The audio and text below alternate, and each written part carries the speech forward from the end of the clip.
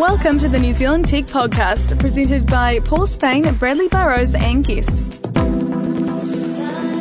This is the NZ Tech Podcast, episode 42. Yes, Paul's age. Yeah, thanks a lot. You guys might be that old, but I'm certainly not just yet. No, mate, you don't look a day over 45. No. Man, that's harsh. That's harsh. I'll tell you, talking of birthdays, my son was 1 yesterday. Oh, congrats, awesome. little buddy. Yep. So, Pablo, if you're listening, son, happy birthday a day late. He's just sucking the iPhone at the moment because it vibrates. You brought him the new 4S for his birthday, I trust. He's talking to it going, Dada, and it's going, I love you, says Siri. That's right. Right, so this evening we've got a few topics, as always, chatting a little bit about security. Apple breaks through a barrier in market share. We're talking a little bit about local computer news provider, Computerworld, who have hit a milestone themselves. We're chatting about the iDev event. Brad, what you had some discussion around Steve Jobs' book. Yeah, I'm reading it at the moment, and there's some good little quotes in there that I just thought would be interesting to discuss, and okay. I know we've all consumed some of it. So Yep, okay, all right, we'll dive into that. We'll chat a little bit about iCloud apps and a couple of other topics. So, yeah, let's jump into all those things. Number one. Apple. What's going on? They've hit like this milestone that apparently Steve Jobs spoke about 10 years ago, that they were going to break through. They were aiming to reach 5% market share. Yep. In the PC, personal computer business. Yep. And they've done it. They've hit 5.2. It's been announced by IDC. Yep, their highest market share in 15 years. So just so we're clear, if they're listening, we believe that this includes iPads and all their PCs, MacBook Airs, all those type of devices, but does not include their smartphone market share. I don't think it includes the tablets either, from what I'm reading, but we're debating that one heavily in the background here. But for the moment, we'll go off the IDC stuff. So that's what they're saying at the moment. But it's good, I think. And I mean, a lot of people are sort of going, they're only 5.2% market share. Everyone's like, they should be 40 or 50 because they have so much of everyone's hearts and minds with all their devices at the moment, and yet their global market share is quite tiny. But I think it's a good tiny. thing. They're definitely one of the big players. It's not as though anyone's got a huge percent. No one's got like 20% or something like that, right? I think the thing they do really well is they market to the place they want to be. Yes. So they tend to look like they're punching well above the weight that they actually are. Yeah, and I think it's. I mean, I can't remember the Windows numbers. I think Windows around the 80% mark, and I think it's these guys have got the other 5, and then there's a whole lot of Linux and different distros that sort of make up the remainder. But I think it's a good thing. I think the higher the market share we get out there, it means that we're going to have.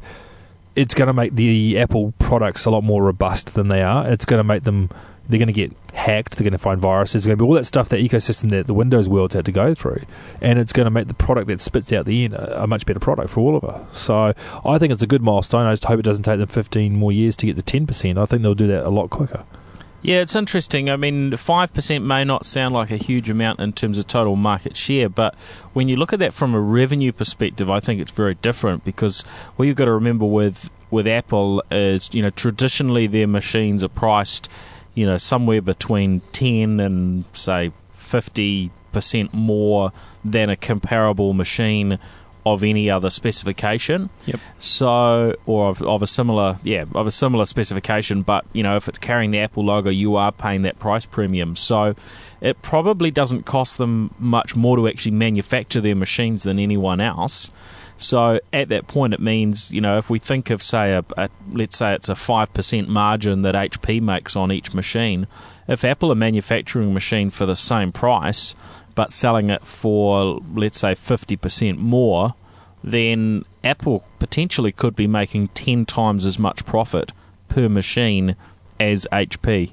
And I think that's what we're seeing with Apple's profits out there that have been in the huge billions of dollars, is that they're making big margin on every single product that they sell. in general. So they don't necessarily need to have a huge market share in every space, although obviously they've had a good market share in mobile and tablet spaces. But, as long as they're able to charge that premium price that the Apple brand, allows them to do that, then, hey, they're laughing, shareholders are happy, right? I think the big thing, though, is that they're growing faster than any other products out there. So that's the PCs, the Linux, and everything else. And that's a key thing. It's whatever you're doing, as long as you're outgrowing the competition, even if you're a small percentage, it means you're going to chew away really, really quickly. So, yeah, it's good. I think it's great for Apple. Yep, great for the shareholders anyway. That's capitalism in action. Right, Computerworld. Yes, they're 25. Congratulations, guys. Computerworld New Zealand, is it? Yes. Yeah. Oh, that's cool. So when did you guys first see a copy of Computerworld? I've been in the industry 20-something years. I probably saw it about 18 years ago. Once I got into it, I started, I remember getting the old paper editions of it, and they're moving around. I think it's good. I mean, I've been lucky. I've written a few articles for Computerworld, and yeah, it's a good publication. I think it's great. We need to celebrate. These guys have been around for a quarter of a century. It's impressive, isn't it? Yeah, New Zealand market, and they've got some great publications there. It's a good online benchmark of what's going out in the IT industry. So I hope they have another 25 years. They've been a good sounding board for the industry. Skip, yeah. What about you, mate? Have you been? Yeah, I was just having a think about when was the first time I saw it. It's probably, I'd hate to think how long ago. But one thing I really noticed about it was it used to be the place where you'd go and find your IT jobs. Because they listed that heavily in the back of... almost half the publication at some stage. And for me, it gave a real indication of where the industry was at. If half the magazine was adverts, the industry was doing some really good stuff. It was really going well. Bingo. And I remember when I started seeing the jobs starting to drop off, that's when you started getting the indicator of the industry. It's starting just to grind down a little bit. So I think it's been great as a tool to be able to see where the New Zealand space has been for IT, and to actually hear stories of some of the great local innovations that have been going on as well. Yeah, I remember reading it when I was at school, actually. That was quite some time ago, late 80s. And, it would always be an interesting read, but there were always terms and things in there that I didn't understand. I hadn't been exposed to the technology.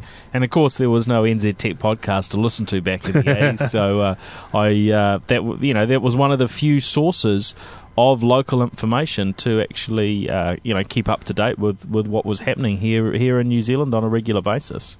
I think you've picked a really interesting point, that it talked about stuff in the language, the industry language, and for someone getting into the industry, it was actually a good tool to get your head around various aspects of computer industry, the changing face of the IT industry. So for me, I was the same as you. I looked at it at some stages and went, I have no idea what that is, but I'm going to go and find out. And it was a great learning tool as well. So, and I think when you were in school, the internet wasn't in New Zealand yet, so there was no podcasts. Yeah. Well, the internet existed, but not for the general consumer and general public. So universities had internet-based email and so on. So, I mean, looking now on the map, obviously Computerworld's still here. That's great. That is still targeted more at the tech industry. And, of course, our listeners are a whole mix of people that are involved in the industry, people that are enthusiastic about technology, or people that are just using various, gadgets and want to learn a little bit more. What are the other publications you guys would pick out that are, that are well worth looking at? Or would you say that online is really the place where you get your info? I mean, it is nice to pick up some of the glossies and the magazines, to have sort of something on your coffee table, or to read when you're not in front of an iPad or a laptop or something. But it has moved more to an online context, hasn't it? Yeah, I mean, I get given PC World to read. I read the Reseller, the Channel. I read Computerworld. These are the publications I get in my hands, but I actually go online and read most of those. And I read I have a passion for reading the UK versions of a lot of those publications, like the PC World and all that sort of stuff. I like the UK flavour that they get. A lot of the articles that are over in New Zealand, actually they subscribe and pull it in from the US or the UK. So they seem to be a bit more cleaner from those ones. But Computerworld is definitely one that I do still like to get. In fact, I've got one in my bag now that I will read and actually go through and see what's going on in the industry and look at the articles. Yeah, and it's the same for me. I'm mostly online, and I guess if I was to subscribe heavily to a publication on paper, it's going to be Computerworld itself. So, but other than that, it's generally all online now. Okay, no, that's good. Good to hear that feedback. Now, Brad, you wanted to chat about bind security updates. Yes. Now, this may sound like gobbledygook to some of our listeners. What does all that mean? Well, gobbledygook or bind? Sorry, bind. So for the people listening out there, the way the internet works when you type in a friendly domain like www.nztechpodcast.co.nz, that goes to a DNS server or a lookup server, domain name service, and it looks up the name to the IP address. Now, most of that in the world runs on a Linux software called Bind. That's the DNS server. Now, every now and then, this thing's normally rock solid. I mean, it is rock solid. But every now and then when they have a small issue, it isn't quite a small issue because it affects X number of percentage of the world's internet services. And Bind's just announced that they've actually got a bit of a security flaw, and it's actually one that where they've said immediately update. Now, the Linux security guys don't normally say immediately update unless there's a little bit of a hole there. So if you are a sysadmin out there and you are running any of the Linux bind in your organization, I strongly recommend you go and find out from your provider who gave you the Linux to actually go out there and do it. If you do want to know more, there's a fantastic article on the register.co.uk which actually goes through and actually shows you what the exploit is, and there are exploits in market. Skip. Yeah, I was going to say the DNS stuff is a little bit of a sacred cow in terms of the internet, and to leverage into that space is can be quite a dramatic problem. So remember a while back there was that security issue around certificates where crowds like I'm trying to think of their name. There was a crowd in Denmark that was handing out certificates. Netherlands. Yeah. They were handing out certificates that were basically they were like Google certificates or Microsoft certificates, signed as Microsoft and Google, and for all intents and purposes for those users at home seemed to be absolutely fine. Now just imagine if you take that, create a site for Microsoft.com and then leverage off the DNS. Then you start getting yourself into a really interesting sequence. Or for a bank. Banks. Right, log into a bank and it looks as though it's all correct and away you go. Yeah, and it can suck you in, so you want to be very... I mean, I've just had a quick peruse of the latest update, and they said, while this is serious, the sky's not falling, just make sure you do this in a timely manner, which is kind of an interesting way of looking at it from a security perspective. Yeah, so it is definitely sysadmins, go, patch now. Stop listening, go and patch the servers now. We'll be on air for another 30 minutes, keep going. Now, fortunately that's not most of us, so we can leave that to those in the back room that look after those things. But the interesting thing here is that we're seeing a lot more issues, even just throughout this year. We're seeing more and more security related issues that impact all sorts of systems, from the normal sorts of computers to, obviously earlier on the year, Sony got hit really hard with their systems being specifically targeted. There's been a whole range of things this year. The one I found interesting this year, in the last week, was the water plants in the US that had been hacked. Did you guys read about that at all? Yeah, I did read the article, but hold on, didn't Skip hack a water plant when he was down at KiwiCon? I'm sure in last week's episode, didn't he say that they hacked a water plant? Can you not remember that conversation we had with him? It was a power and research company, I believe. Oh, okay. But what they did down there is they actually highlighted exactly the same scenario as what's happened there in the state. A lot of the underlying infrastructure that sits and controls industrial controls is a system called SCADA, and it's probably easy to say that it's in its infancy in terms of security. So the idea is it's secure because you've got a great big fence up around it and no one can get in and get to it. But once someone gets into it, it's all on for young and old. Now, remember the Stuxnet worm that came out? That hit the globe and everyone was all worried about this phrase Stuxnet. That was a virus that was specifically written to target SCADA systems in what they believe was Iran's nuclear facilities. So what does SCADA stand for again? That's cruel. I'll look it up. Hold on, here we go. Supervisory control and data acquisition. That still sounds like gobbledygook to me. Yeah, okay. So what SCADA is it's basically the instruction language that industrial controllers use to talk to each other and to talk to devices to make things happen. I know, I've just put you off to sleep. But just think about it this way. So when you're talking about a water plant, they need to be able to control the flow of water, all that sort of stuff. It's the technology that makes all that happen. Yep. Yeah, Is that right? Yes, that's right. Yep. Is it doesn't just control what happens, like turn things on, turn things off. It also prevents things from going overboard. So in this case, they basically just wound a pump to destruction, just wound it way past its maximum tolerances, and it just blew up. Because industrial controls are designed to be pushed as hard as they can, even to the point of destruction, and it's up to the engineers to write code to keep that safe. Sure. So that's what they did overseas. They basically injected into some SCADA system and just told it to wind the pump to destruction. So this is what had just happened in Houston, Texas. Yeah. So this is a form of attack we're going to see a lot more of. Hacker groups and hacker conferences are talking a lot more about SCADA, and I think companies that specialise in SCADA, like the Omron control type companies, are working a lot harder to try and keep their stuff secure now. Well, who says then we're not going to have our power cut off in New Zealand? We're not going to have, all sorts of issues. Well, not just here, anywhere. Well, that's exactly it. So potentially anywhere's at risk. And that's what's concerned everyone about the Stuxnet virus, is that when they did a bit of a post-analysis on it, they found it on a raft of devices across the globe.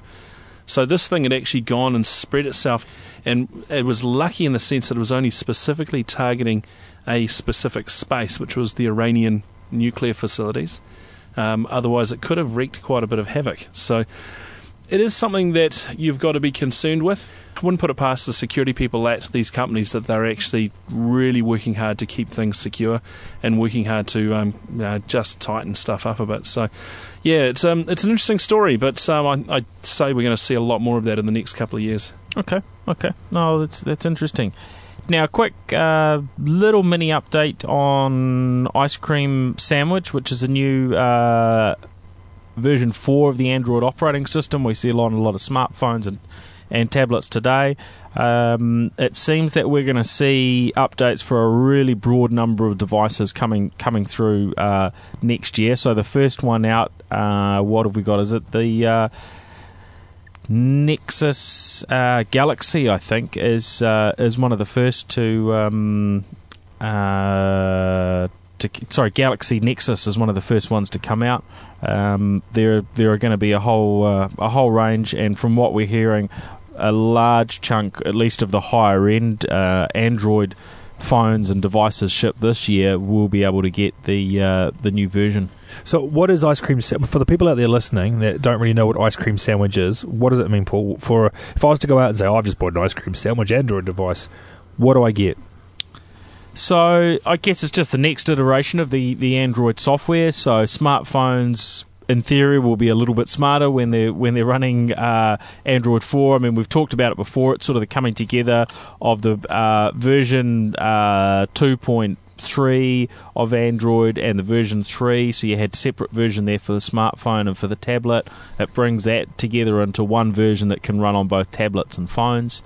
It's still, in its infancy as a new version, but we'll see a lot more activity in that space over the next little while, and it'll start becoming available for people's existing devices. So. It's also got a new UI for the touch-based devices, hasn't it? That's one of the other big things I was reading about it with, which I'm looking forward to seeing, is that I think the merging of the codes is good, but I think the new touch-based interface is really going to be one of the big leaps for Android 3 devices. I reckon it brings it up in par with the likes of iPhone and Windows Phone 7 in terms of UI experiences.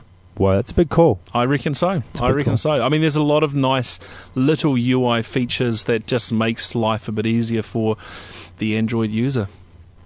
Yeah, I mean, it's definitely an improvement on the user, from that user interface perspective. But I don't think we're necessarily going to, we're going to see it become as consistent as some of the other operating systems. Because everyone still wants to put their own sort of paintbrush or their own, flavour of it out, which is one of the issues with Android, is all these different sort of variations.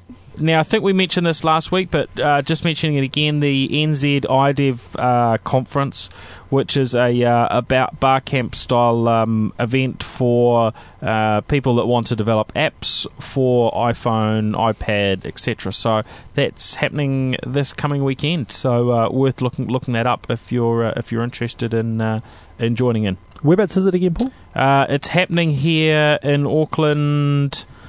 I can't recall off the top of my head the venue, but if you do a quick Google or Bing search, you'll find all the details. Cool. I think it's good to get along to these things as well. Even if you're not a iOS developer, you're on another platform, I think it's great to see, because you got to remember now, if you're developing an app, it's got a reality now is it's got to work across multiple platforms, because each app ecosystem, so whether it's Windows Phone, iPhone, Android marketplace, is getting big now, isn't it? So absolutely, and I think that was one of the things last year. There were, a number of the guys that went along were Microsoft type developers who were just expanding their horizons and so on. And I think it makes sense to do it. So definitely get along if that's you. And it was very, very well priced. I think it's something like $100. Basically, it's just to cover the costs. So well worth it. Now, Brad, you had some comments from your further reading or listening to Steve Jobs' book. What was that sort of? What was your let's call it your quote of the week from Steve Jobs? So, people listening, this book is fantastic, and I think it's a must-read for the Christmas holidays. It's quite an intense read. It's about 900 pages, and I'm reading it as an ebook. But he is a very interesting man, and I've learned a lot about him, and a lot of stuff has been confirmed. But one of the great things he was talking about when he was sort of looking back on things, and I've just up to the part where him and Woz have been inventing some stuff for Atari. He said, looking at what Apple did in their first few years, and later on, and when he came back in 96, Paul? 96 when he came back? That he said, I'm not even going to get into that discussion after our last debate again. But look, he said, look, Apple didn't invent things. Apple reinvented what failed or what other people didn't do well. And he said, he talked then about how Xerox really had this massively clunky mouse, which is this huge box. And he said, we reinvented that and made this sleek system.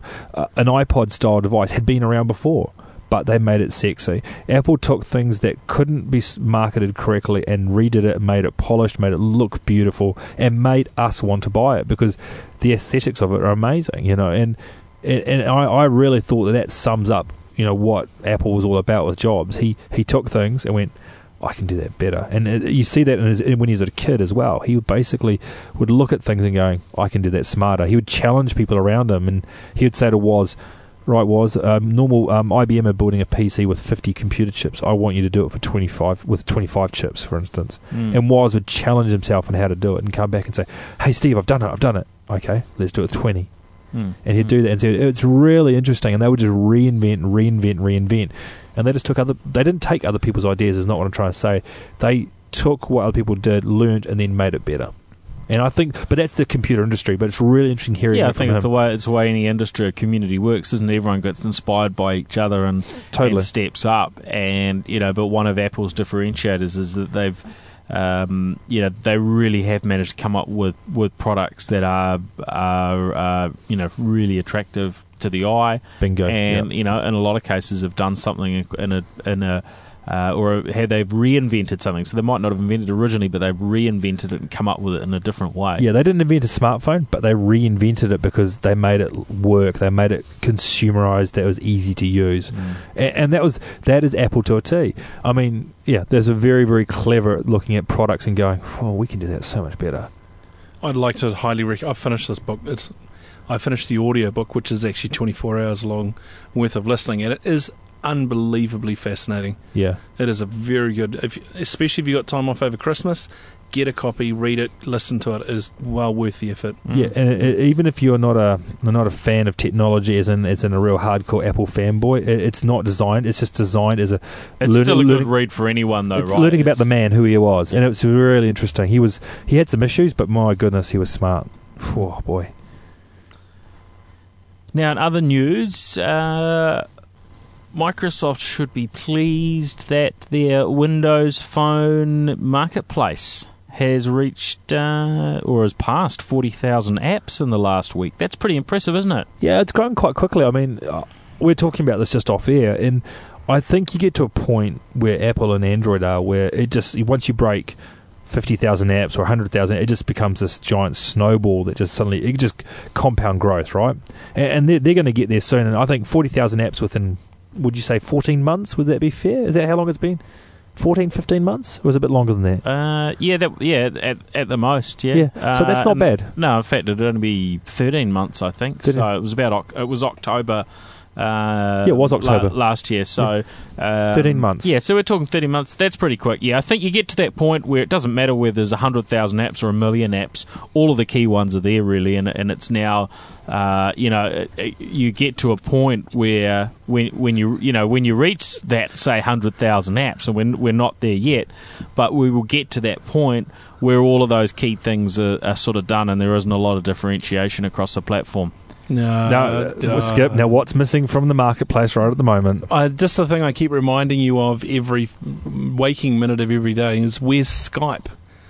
The company that owns Skype now has not released Skype for its own devices.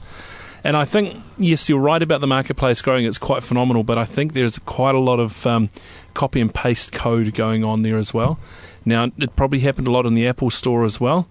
But there's a lot of apps in there that you just wouldn't give the time of day to. And there's a lot of apps that are that's just a reflection of the number that's in there, right? Yeah. But there must be a point we will get to where very much the bulk of apps that have been successful on the top apps off every other platform are pretty much there. Now, we're not quite at that point yet, but we're very, very close to it. Skype would be one of the biggest ones that's really missing now. Audible books for me is the one I'm waiting for, because I like my audiobooks, and it's great on my other devices, but I would like that on my Windows Phone. I think. Do you think that's going to come out, or because it's from Audible's owned by Amazon, they're out trying to push their own devices now? Are they going to hold off a little bit? No. I've heard it's coming. That's what I've been told. They'd be stupid to limit it to their own devices, because the market is not just their own devices. And if they can develop an app that actually pushes their product into different spaces, then why wouldn't you? I mean, they've already got the Amazon Kindle app for the Windows Phone 7, which works perfectly fine. That's true. There's a lot of Amazon apps there already, or the key ones, the Marketplace and Kindle. So yeah, it's going to be interesting. And I think part of there's a bit of a sea change at the moment, especially with the discussion around Flash moving off mobile devices, that people are actually starting to write apps more for the mobile phones from a web perspective rather than an actual app perspective, because quite frankly you can still achieve the same amount of stuff in a web-based version of your app without having to go through a marketplace. So I mean, Google, for example, is developing a lot more of their stuff from an app, a web-based platform, rather than creating specific apps. That's true. And in fact, I think it's Google that have announced that they're stopping some of their previous apps. Is it the Gmail app that they've pulled from BlackBerry? Yes, that's right. Yep. And so we're seeing a little bit of that as well. I mean, obviously at the moment there's still lots and lots of apps coming out and being promoted, but there's also a few web things coming through as well. We'll just take a quick break while Paul eats his chocolate bar. Crinkle, crunchel, crinkle, crunchel. Time check on that one there. Yeah, I got it. Get rid of that one.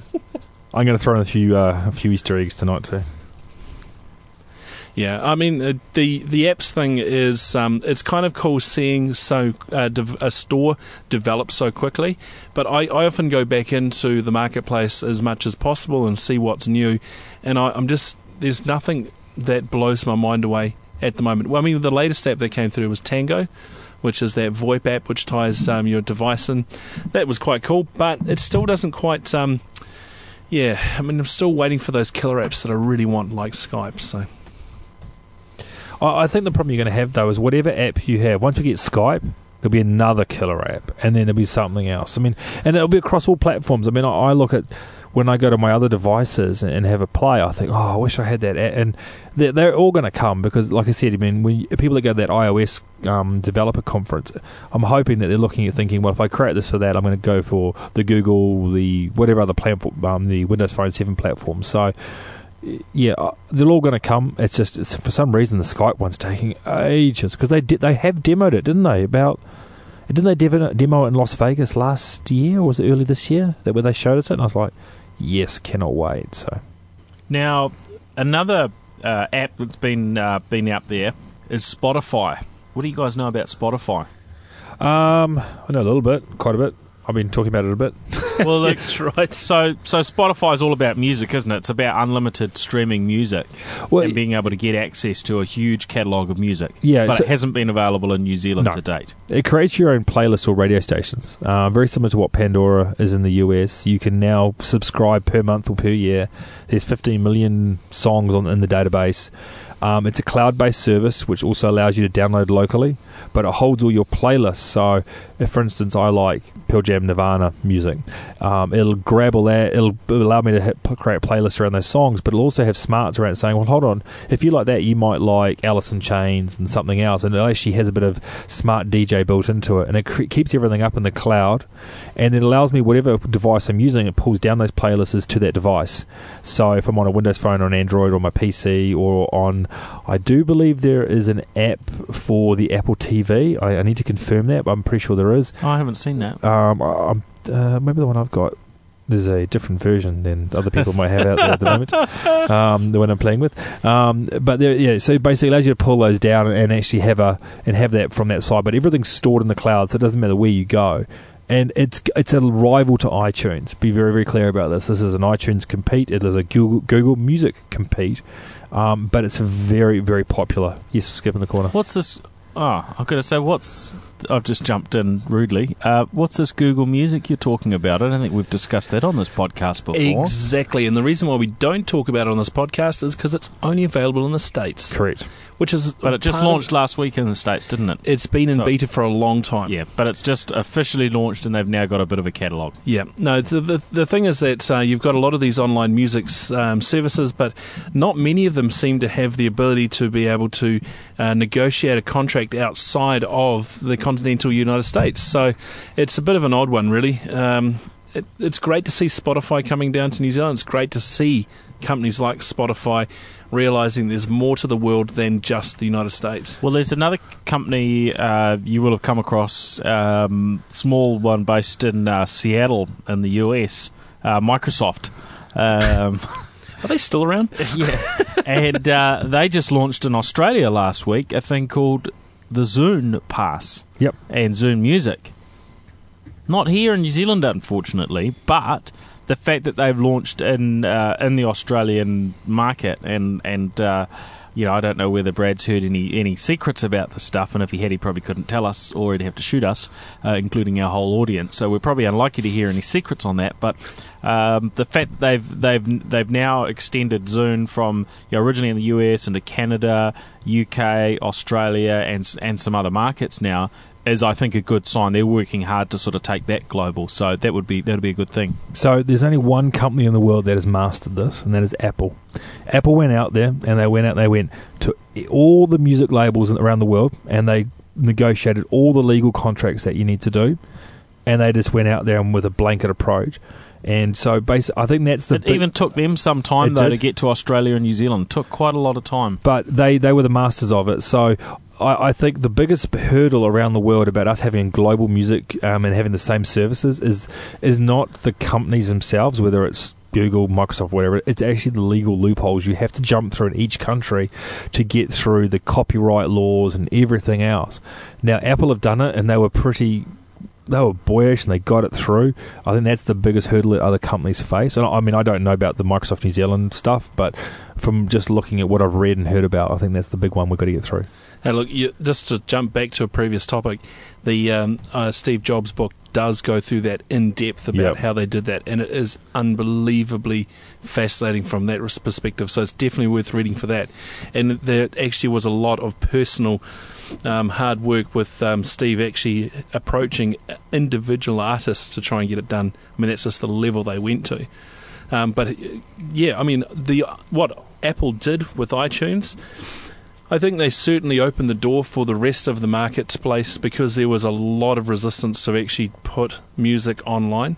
So I think we owe Apple a huge gratitude of thanks for them to do that, because Big they time. really did break into that market for us. Yeah. No, so the story on Spotify is early 2012, isn't it? That's what we're hearing when it comes to New Zealand, so that'll be cool. And for those who are stuck, listen or visit our website, there are some techniques. If you do want to subscribe to some of the US-based services, there are ways to actually give you sort of legal access to those. A few hoops to jump through, but can be well worth it. Right, now, Brad, you wanted to have a little bit of a discussion around social networks. Now, most of us have got some sort of presence, whether it's on Facebook or LinkedIn, Twitter, etc. Who actually owns that information? What are the risks for, say, for individuals or for businesses with putting that up there? Before I answer that, let me just put a scenario to you guys.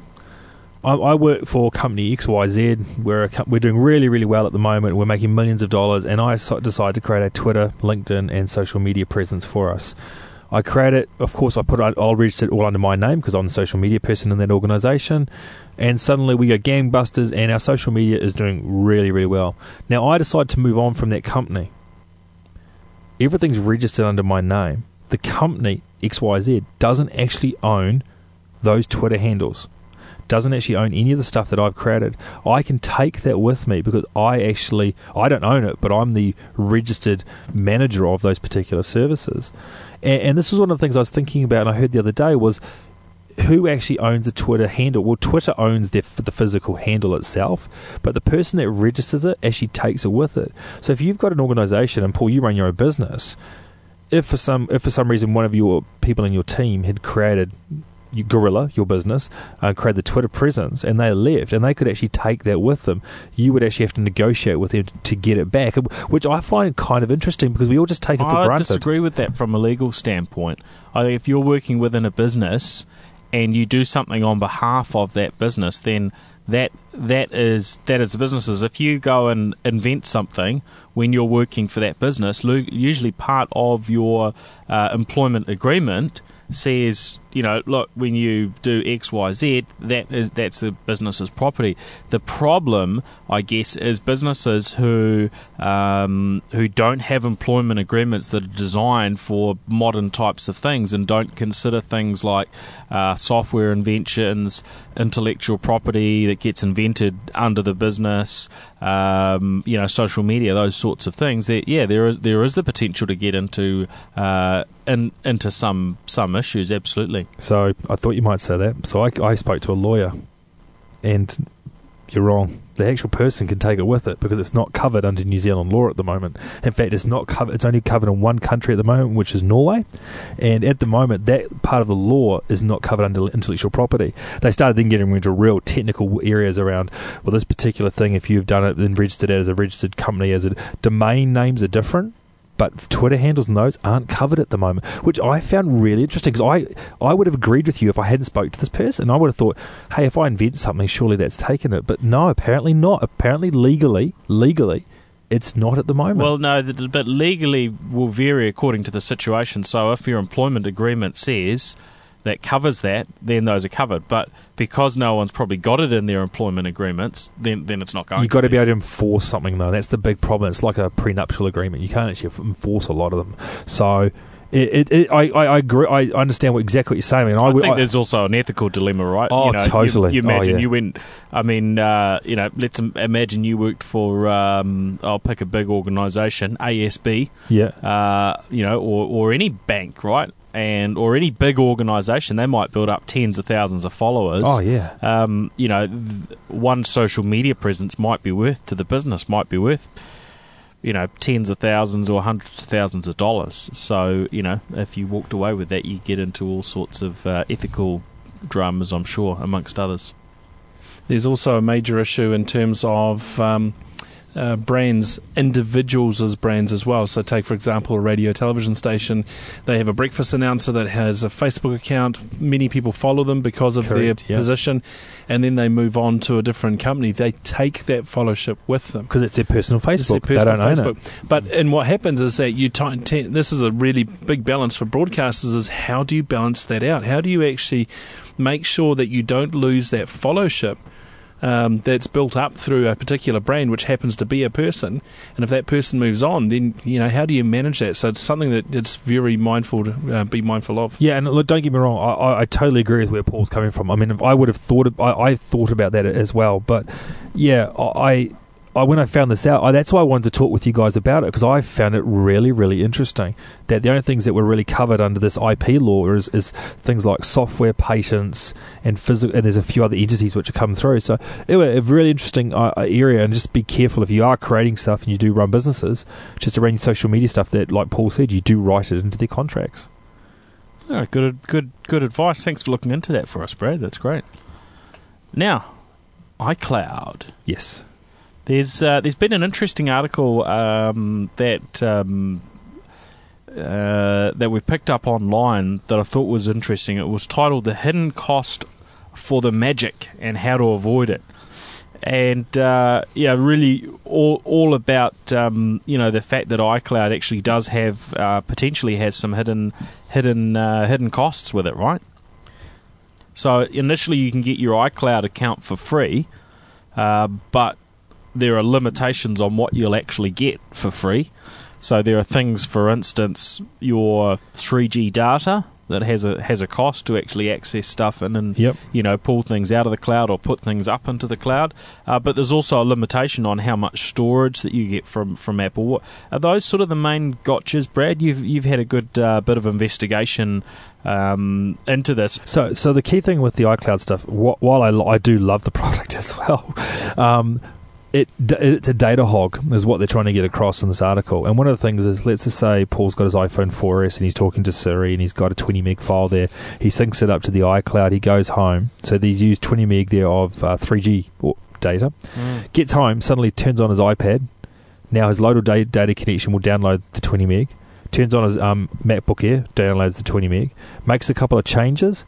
Will send then that up to both those devices and comes down. So you can start to see you've got this compound amount of replication happening across. So you're duplicating the file. And that's what they're talking about. In both directions. Correct. Well, that article which CNET published, one of the bits I was reading was talking about in a common scenario where your data usage might jump to 80 megs a day or 2.5 gigs. In the direction of 2.5 gigs of data a month. Now, most of us in New Zealand if we used that much data, we would get, crazy bills for our mobile or 3G usage, right? Yeah, then let me put another scenario to you, Mr. Spain. Your wife at home opens up your iMac at home and buys something and puts an app on the store, out of the store. That app, if it's a iPad compatible or your iPhone compatible, will automatically replicate down onto your iPhone and start cluttering up your screen when she's buying it at home. Right. Now you can turn it off, but by default, it's on by default. You've got to tell that not to do it. So if she goes out and buys Angry Birds, for instance, and you don't have that on your phone, it'll sync down onto your MacBook Air at home, and it automatically will come across your 3G connection without you knowing about it, onto your iPhone. Now you actually have to switch that replication off so it doesn't do that, because it's doing what iCloud's supposed to do, making sure the content's everywhere.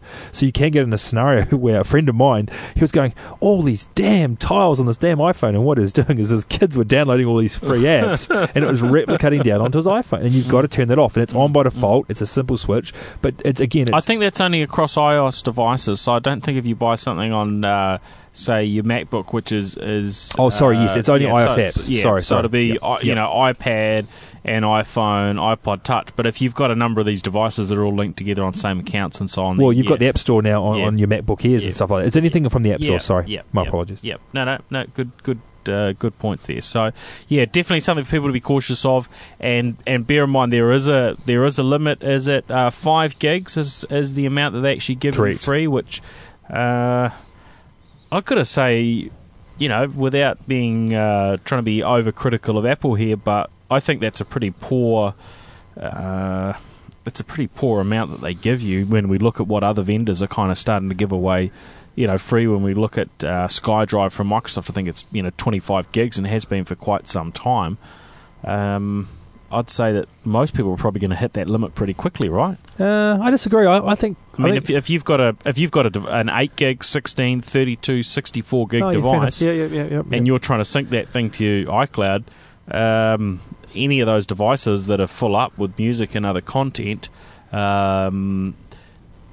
potentially hit that. Although doesn't music's excluded, isn't it? Yeah, music does not count. Yeah, that's a good point. Just because if they can trace the music back to their internal database system, then they'll just use that copy as your backup. Yeah. So you're only talking about contact and data. Not even apps. Apps aren't included in that kit. Yeah, it's photos. It's pictures. Yeah, it's pictures. It's videos that you make and in the storage side of the replication. Yeah, so it's 5 gig is not too bad considering that. Yeah. Maybe you probably have 4 gig of personal data at the most on a device, unless you're a prolific photo taker. Yeah. Okay. Well, I'd be keen to hear back from listeners if anyone's got some comments on their experiences. Has anyone actually hit that 5 gig limit? Maybe nobody has hit that yet. Yeah. All right. Well, that's just about us for this episode, guys. One more topic, is there, Brad? Yeah, look, I'm going to go quickly through a couple of quick things. You want to run Android apps on your Windows devices. There's a new app called BlueStack App Player, which allows you to play Android apps on your Windows devices. Also, want to give a plug for the Zune Web TV guys that we featured a few weeks ago. Been watching a few of the episodes. Great website. And I also want to give a plug to the Discourse guys. Discourse is another great New Zealand technical podcast, and we're good friends with them. They cover all sorts of stuff, don't they? Yeah, really all good. Sorts of interesting topics, and I think they're doing this week. They're doing something on the election. So lots of respect out to those guys for the good stuff they're doing. Yeah, they broadcast after us if you listen to us live, or you can get them on iTunes or Zune. So just want to say, been chatting with those guys. It's good to have another technology podcast out there as well. Although they're not strictly technology, so they say. So, but there is a whole lot of techie stuff in there. So, cool. And the Zune stuff definitely much appreciation to them for their coverage of NZ Tech Podcast. And they've got some really, as Brad says, they've got some good content on their site. And we're expecting an announcement from Sony any day, I think, on access to all of their content from Sony devices such as the Sony TVs and so on. So we look forward to that becoming official because we would like to try it out and report back on it. Cool. All right. Well, that's us for another week. Thanks, everyone, for listening into episode 42 of the NZ Tech Podcast. You will find us online, nztechpodcast.com. Our Twitter handle is NZ Tech Podcast. We're on facebook.com/NZ Tech Podcast. And as mentioned earlier on, there's also a group on LinkedIn called NZ Tech, which is just general tech discussions or what have you. We'd encourage you to join up to that one too. All right, that's it. See you guys. Ciao, everyone. Have a good evening. Bye.